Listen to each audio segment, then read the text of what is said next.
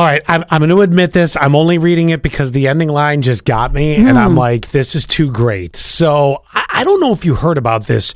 I think it's called a quahog clam. Have you seen this story at all? Has anybody? No. All right.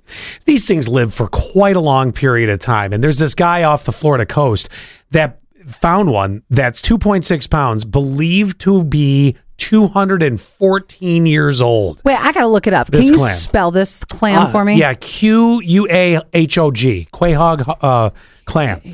So I'll give you a quick background on this. Blaine Parker said that Can you do it in like the guy who does all the animal documentaries? Can you give it to me in that voice, please? Blaine Parker said he was collecting shellfish to make chowder. Way better. At Alligator Point in St. James Island in Franklin County, when he found the gigantic quahog clam, an Atlantic species found most often north of North Carolina. Parker took the clam to the Gulf Specimen Marine Lab in Pankia, I don't know. You're doing great. Where researchers confirmed it was much larger than the average quahog, which typically weighed about a half pound and measured up to 4.3 inches in length.